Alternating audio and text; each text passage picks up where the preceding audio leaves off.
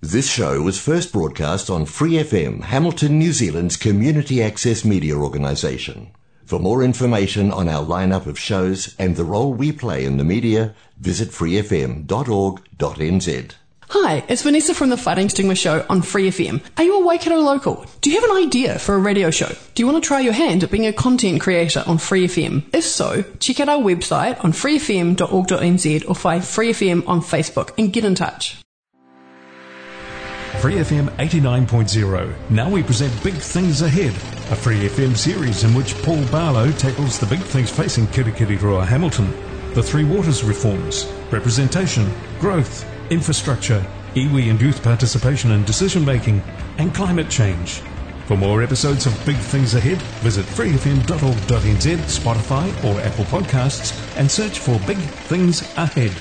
Kia ora and welcome to Big Things Ahead, a new series here on Free FM where we look at some of the big issues that are facing Kirikiriroa Hamilton that are going to change the way the city looks, feels and grows in the future.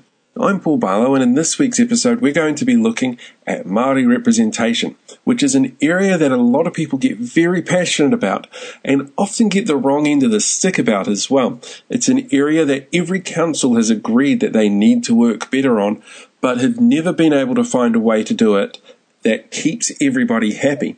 And it's an area that can, unfortunately, bring out some incredibly horrible racist backlash.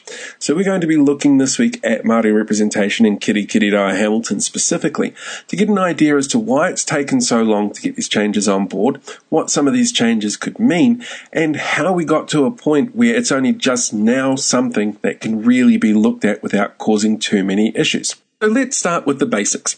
At the 2022 election, there'll be 2 extra seats available around the council table, giving a total of 14 councillors and 1 mayor. 6 of those seats will be run either ward, so East Ward and West Ward. 2 of those seats, the 2 dedicated Māori seats, will be elected at large throughout the whole city, and the mayor will be elected at large over the whole city. Those 2 Māori seats will be elected by people who are on the Māori roll. Simple as that. However, you don't need to be on the Māori roll to run in those seats. Anyone can run in them, but it will be Māori voters who get to choose who the winner of those seats are that will represent them around that now enlarged council table. Getting back to Māori representation, we also have something in Kirikiriroa Hamilton that's completely unique, and that is Māngai Māori. Māngai Māori is the use of experts in their field, so it might be transportation experts, for example, who also bring a uniquely Māori perspective to the table to be able to ensure that the work that's been put forward and the votes that are happening and the way that Māori is represented in the council chambers is as authentic as possible while being based around expertise. It's not an elected position and it's not paid like a city council is paid because it's people whose expertise are coming into play. But that does bring up what Councillor Mark Bunting considers a potential problem. Because we brought that up when this whole rep review or the whole Māori ward thing came up. We said, well, okay, all of a sudden you're going to have 2 Māori seats, and we've got, I think, 6 Māngai Māori as well. It's going to get to the point where it's actually almost, ironically over-representation. But we were told that's not on the table. We're not discussing it just yet. For me, that raises 2 really weird questions. The first one is actually a numbers question. If you've got a city of 165,000 people and population that's growing, is 2 seats out of 14 really representative of the 20% of the population who consider themselves Māori? It doesn't. It just statistically does not meet that requirement. At the same time, it raises issues around the Treaty of Waitangi, where it's really hard to interpret exactly what that meant and how that can be interpreted when it comes to representation reviews, because everything changes and evolves, and that was written in the 1840s. It's obviously a little bit different these days to how things were back then. Holly Snape from Community Waikato, for example, very keen on a 50-50 representation split. I think that's a good start, but I'd say it's not going to get us to 50% representation of Māori. That actually brings me really nicely to my second point, and that's about how all of this is framed. it's very much framed as a them versus us kind of approach. In any argument against Māori seats, it's a them versus us approach. In any conversation around equal representation, it still feels like a them versus us approach. And that's actually because that's kind of how it was embedded in the law when it was written in 2002. With that law in 2002, it was decided that councils would be able to choose what electoral systems that they use, what their representation models were going to look like. They just had to be fairly about average for the size of the electorates that they were doing, but everything else was their choice. It was considered a decision that was non-controversial because it wasn't going to cost anything extra either way, and it was designed to try and give them the option to have fairer representation models put in place. This included things like STV and Māori seats. That was actually put in at the specific request of the Bay of Plenty Council because they wanted to have that set up 20 years ago. They wanted to have that model in place. There are other places that were a little bit slower to jump the gun, and Mark Servian has a really good theory behind why that is, but also why it was dangerous. I kind of disagree with what he did with that bill, with that electoral bill, was he basically made it the councillor's decision, each council's own decision as to what electoral system they would use. And that is right up. I understand what he was trying to do. It was about local control. But actually what he should have done was handed it to local electoral commissions, because politicians should not be voting for the politicians should not be voting and designing electoral system. That is what happens in America. That's how you land up with a gerrymandered boundary system. We have an electoral commission to design and run the system. We have a representation commission to make sure that electorates are all about the same size, But at the local level, we say to the politicians who came out under one system, hey, would you like to change the system that got you elected? In 2002, when the late Rod Donald was drafting this new Local Government Act, he actually had a couple of different things in mind for what he wanted to get across with it. There were things like amalgamations that they had to deal with and what the duties of each council was going to be, that kind of fiddly stuff that got in the way of a whole bunch of big stuff. But he wanted to try and make sure that people were better represented around these councils, and he thought that by offering better representation, it would increase people's likelihood to go out there and get involved with their local councils. So he did that in two ways. First of all, he put in the option to allow people to choose between STV and first past the post as their voting system. And secondly, he put in the provision for Māori representation. He felt, though, that if you had STV, you wouldn't need Māori representation. Or if you couldn't get STV to work, then Māori representation was all that you would need to be able to get that balance. So essentially the two provisions that were there were not designed to work together. They were two options to try and get the same result. Hamilton City Council has now, though, adopted both of those. STV will be the next voting system, and Māori representation is a fact that's coming through with it. And in a way, it's trying to play catch-up a little bit here, because these decisions usually go out to referendums. Referendums take time, and the status quo tends to win in a referendum.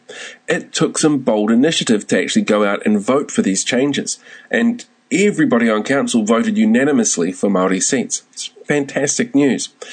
The biggest problem that I've had, though, particularly trying to put this together, when you're working with politics and politicians and you're trying to put a big podcast like this together, you come across the really undeniable fact that the majority of people that you are dealing with have very little melanin in their skin, and it becomes really clearly obvious. Now, at the same time, when you want people to comment on Māori representation, it's something that we are acutely aware of is a very fine line. And honestly, every single person I've spoken to so far has given me almost the exact same line about why they do not want to have an opinion on this particular issue. Why do they not want an opinion on Māori representation?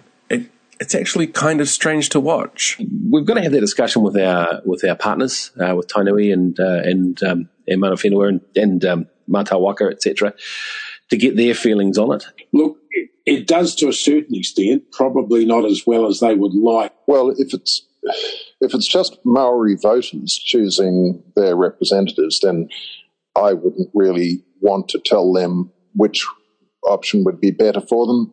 I think as much consistency as possible is desirable, but if those who choose to be on the Maori roll, because they obviously have the option to be on that or to come onto the general roll, have a strong view that it should be one representative for the East and one for the West, then I can live with that.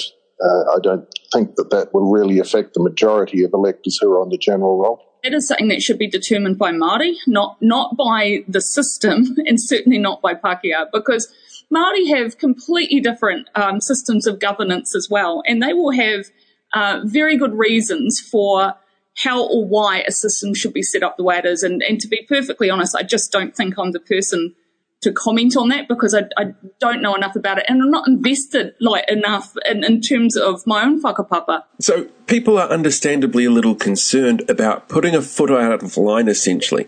But there's also a very real realization that while change is really important, that change has to be led by people who it's going to affect the most. And that can be a really difficult line to basically get your head around when you're involved with it so directly. So when it comes to actually changing the system to do anything, really, not just Māori representation, but any system change, there's always going to be a case for whether or not you stick with the status quo because it's safer and because it doesn't feel like you are then making a decision for other people, or whether or not you look at those bold changes and you do what you can to actually get out there and make a fairer, more equitable system for people. Now, equitable is actually a really big issue here as well, because a lot of people seem to mix up what is equality and what is equitable under an equal system, essentially, which is what a lot of people against Māori wards say or are voting for. It's that everybody should get in on their own merits because everybody is created equal. If you've got good ideas, if you've got great potential, then people will see that no matter the colour of your skin, the location that you're in, or what it is that you stand for. Equity is about ensuring that those people who the system doesn't quite work for at the moment are given a hand up to be able to create a more equal system for people. And that's really obvious outside of politics, actually, when you look at something like the vaccine rollout, where there's been a lot of criticism around the government's blanket approach to making sure everybody hits 90% of the vaccination rate. Whereas that particular approach isn't equitable towards Māori and Pacific Islanders. It tends to leave them behind because their communities that they're working with have been a lot more resistant to that particular change. Equity versus equality is a really big part of the argument for and against Māori representation. However, it's also really important to note that a lot of this discourse around Māori representation is, at its core, inherently racist. Now, racism is one of those ugly terms that people don't want to look at or admit that they might be part of the problem. And that in itself is part of the problem. You might have noticed a lot of the framing so far around any conversations to do with Māori representation is very much a them versus us type of representation argument. And that's an awful way of dealing with it. I wanted to get to the bottom of this because as a middle-aged white guy, it's not something that I personally have experienced firsthand. So I sat down and I chatted with Dr. Will Flavel, Ngā Puhi Ngāti Whātua Ngāti Maniapoto. He is the first Māori representative elected to the Henderson Massey local board in Tāmaki Makaurau, Auckland. And as such, he's got a bit of weight on his shoulders about making sure that representation works for everybody within his community. As a former student at the University of Waikato, he's certainly got experience within Hamilton. And sitting down and chatting to him about what actually happened when he first got elected really personifies to me, it really solidifies just how institutionalized racism can be when it comes to local authority elections. When I first got elected to Auckland Council back in 2013, bearing in mind, very few, if any, Māori elected to council, at the council chambers, I was asked if I was in the right place. This person hadn't known who I was, and I was expecting the new people to come along, so there was that particular side. And I remember another meeting in Auckland City where we had a meeting for all elected members. And the lady at the administration office said, "Oh, you must be from the Māori the Independent Māori Statutory Board." And I told her, "No, I'm actually elected to Auckland Council." So, a lot of people make assumptions. Assumptions are quite dangerous. And my goal really is to disrupt that. And while institutional racism like that is really a problem when it comes to getting people to stand up to be represented in any particular community. It feels much more apparent to Māori and to anybody who is the victim of racism just how ingrained it can be.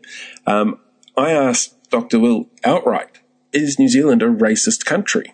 There are definitely elements of racism across Aotearoa, and as Māori, we definitely see that every day. Absolutely, yeah, definitely elements of racism. And actually, with COVID-19, we've seen a lot of non-Māori who are saying, why do Māori need special treatment in terms of achieving equity in health? For example, how do we support? Different communities need different support services, and so people are questioning that. So there are obviously many instances where we've seen racism exist across our communities. A lot of the sort of feedback that came through with the representation review questions back in October, when the idea of Māori representation was first floated, is based on an idea of people not understanding the difference between equality and equitable behaviour or equitable treatment. Equality is essentially everybody is created equal, but equitable treatment means that those that have suffered and have had problems with the current system are given an extra helping hand to ensure that they can create that equality properly within their systems. And it's really clear within Aotearoa just how bad that is when you look at statistics around health services, education, the criminal justice system. Māori represent the worst parts and statistics within those organisations because the treatment for Māori hasn't been equitable. The aim is to achieve equity, and then what that means, and I look at it definitely from a health perspective, because that's so quite obvious, is that there are still differences in the life expectancy of Māori and non-Māori.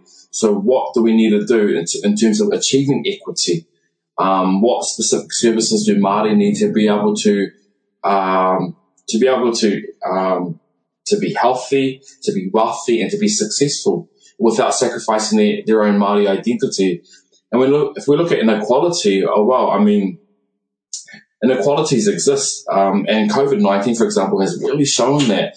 So we look at the digital divide. Last year during lockdown, I spoke to a South Auckland principal of a high school who said that they had one digital device for the whole family.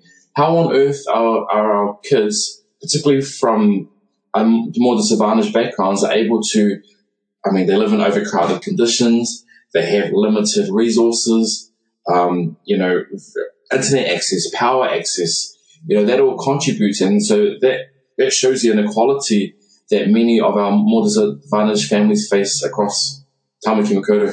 Right, now I want to point out one of the reasons that I spoke to Dr. Will about this whole thing, the whole Māori representation issues, particularly in Kirikiriroa Hamilton, and not somebody who is based in Kirikiriroa Hamilton. There's actually a couple of different reasons for it. For a start, there is nobody in the city that has this sort of experience, because we have not elected any Māori representative at all for nearly 150 years, which is, honestly, it's horrifying. It really is horrifying. Then there's the fact that when it comes to Māori representation within the city, there's always a bit of a backlash to it.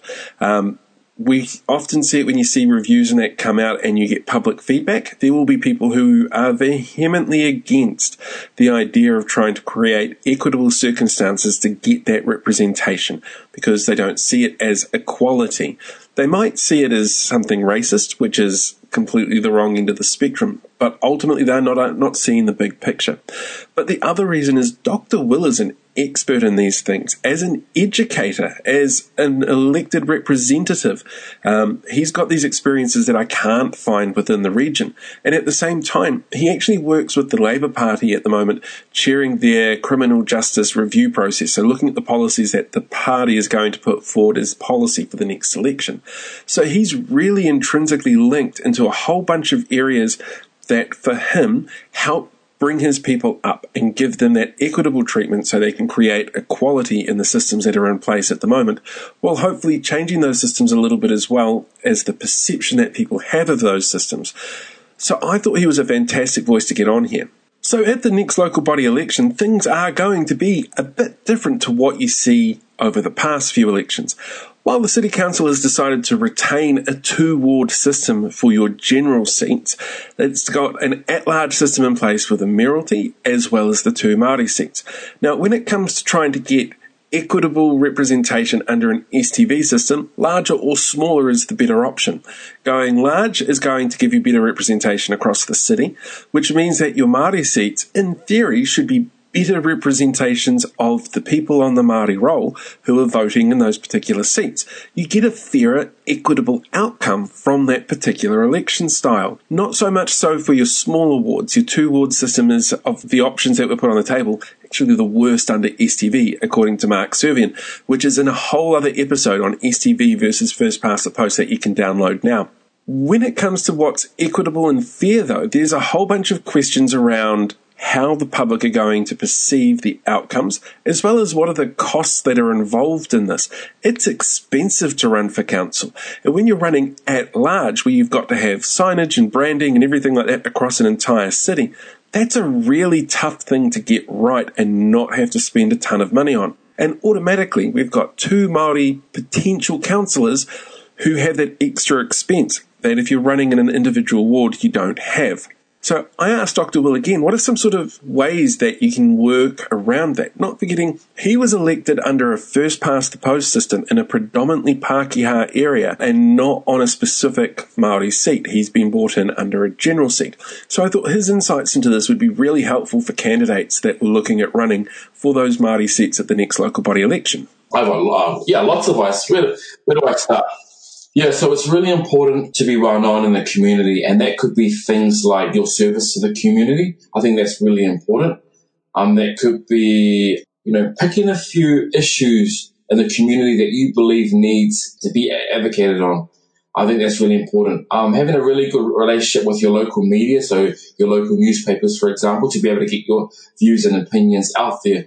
With Māori communities, it depends on where they live as well, and ensuring that you have an understanding of the local marae in the area. Māori families in particular like sport, so that's where I love to be, for example. So our rugby fields, our league fields, always have Māori whānau there. And all our cool cultural events, our kapahaka events, our matariki events, our waitangi events are really important places to go and visit and see how our Māori communities feel. So just have to get heavily involved in the community too.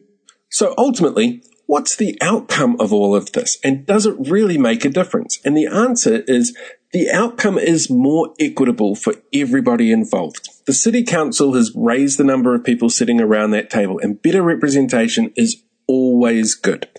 2 of those people are going to be a very specific community that are not just a large community within Kirikiriroa. They're partners in terms of the treaty and in terms of the way that this country is laid out. So it's really important that they've got a say, and that the people that are putting them there, the ones on the Māori roll, are the people that are the most invested in outcomes for Māori specifically. And one of the things you need to remember as well, which I'd honestly completely forgotten, was that the number of people on the Māori roll are not everybody who represents themselves as Māori. So it is smaller than the 20% of the total population of Kirikiriroa. And the layout of around that table now is actually much more in balance with where people sit between the general roll and the Māori roll. The big goal at the end of this is more participation in local democracy, and that's always a really good thing to aim for. And the reason it's a really good thing to aim for is because people don't realise just how much the decisions that these people make around that council table affect us on a day-to-day basis. It could be things like your rubbish collection. And trust me, we've got a whole bunch of stuff on rubbish collection coming up. You're not going to believe some of the mess that comes up with that. But it's also about making sure that things like your water's working fine, your roads are fine, your public transport's in place, that you're working on climate change issues. And there's a whole bunch of different factors that come into play here. By ensuring that you've got Māori representation around the table, no matter on whether or not you think it's equal or equitable or just plain right or wrong, you're ensuring that you've got a diversification of voices and diversification of opinions. And that is a really key part to ensuring that what you're getting as an end result is better for the population as a whole. I think it's probably summed up best by Hamilton Mayor Paula Southgate. I asked her really specifically, what, now that everything is signed off, are you hoping that the outcomes of this representation change is going to bring to Kirikiriroa Hamilton? Well, at the end of the day, all of this is designed to get greater levels of community engagement at all levels of what we do. But of course, the first chance and the biggest chance they have to have a say is in choosing who their representatives are on council. One of the other things that's really important to remember about any type of Māori representation is that there are always going to be some really loud voices in the room who argue against it. And to be fair, most of those arguments are, when boiled right down to it, plain old racist. It doesn't mean that you shouldn't listen to them, in that they're going to make the noise anyway, and listening to what the complaints are from a racist perspective allows you to create an argument against it. The idea of one rule for one and one rule for another is, at its really core basics, a horrible way to look at things, where the system that the City Council has decided upon, the changes that they've decided to make, are designed around creating a much more equitable system to ensure that Māori voices are heard around not just the decision-making tables that lead up to the council table, not just Māngai Māori bringing in their expertise, but also cultural perspectives and environmental perspectives, and most importantly, local perspectives. Those are, at the very core, why we need to have greater representation across the board. STV is designed to help do that. Māori seats are designed to do that. And while the two were never really designed to work together or be used side by side, they are both fantastic tools at the disposal now of councils to be able to make these changes. And law changes back in April that stopped this having to go to a referendum or having that as an option have really helped ensure that councils can step up. At the next local body election, 22 of the 67 local authorities around the country, so just on a third of them, will now have dedicated Māori representation within their council. And that is a fantastic start to ensuring that we've got an equal partnership with treaty partners, that everybody feels like they're being listened to, and that everybody feels like they've got some sort of feedback going into the place that everyone calls home. And ultimately, I think we all need to remember that no matter who gets elected and how they get elected, everybody who gets elected is there for the same purpose. It is there to make our home a far better place than it was the day before yesterday. And I'm sure that these changes are going to do just that. Right, I think that's pretty much me for this episode. Don't forget, you can download this episode along with the other episodes of Big Things Ahead over at freefm.org.nz, or if you want to, check them out on whatever podcast platform it is that you're using. Super easy to find everything that you need there. I'll be back with another episode on climate change next week, which you'll also be able to download from that website or from your podcasting places, where you'll find that some of the things that are quite scary about Hamilton in terms of climate change are things that we can't even control, like the fact the largest polluter in the country is based on London Street. That kind of stuff is really sort of scary when you think about it, and that's why climate change is so important. So make sure you tune in next week for that, or download the episode. Until then, I hope you have a fantastic week. We've given you something to think about, and don't forget to like, share, do whatever you can to get the word out about this particular episode. Until then, have a great week. For more episodes of Big Things Ahead, visit freefm.org.nz, Spotify or Apple Podcasts. Big Things Ahead is a Free FM podcast. Tuia ngā reo o te hapa. For more episodes, use the accessmedia.nz app for iOS and Android devices, or subscribe to this podcast via Spotify, iHeartRadio or Apple Podcasts. This Free FM podcast was brought to you with support from New Zealand On Air.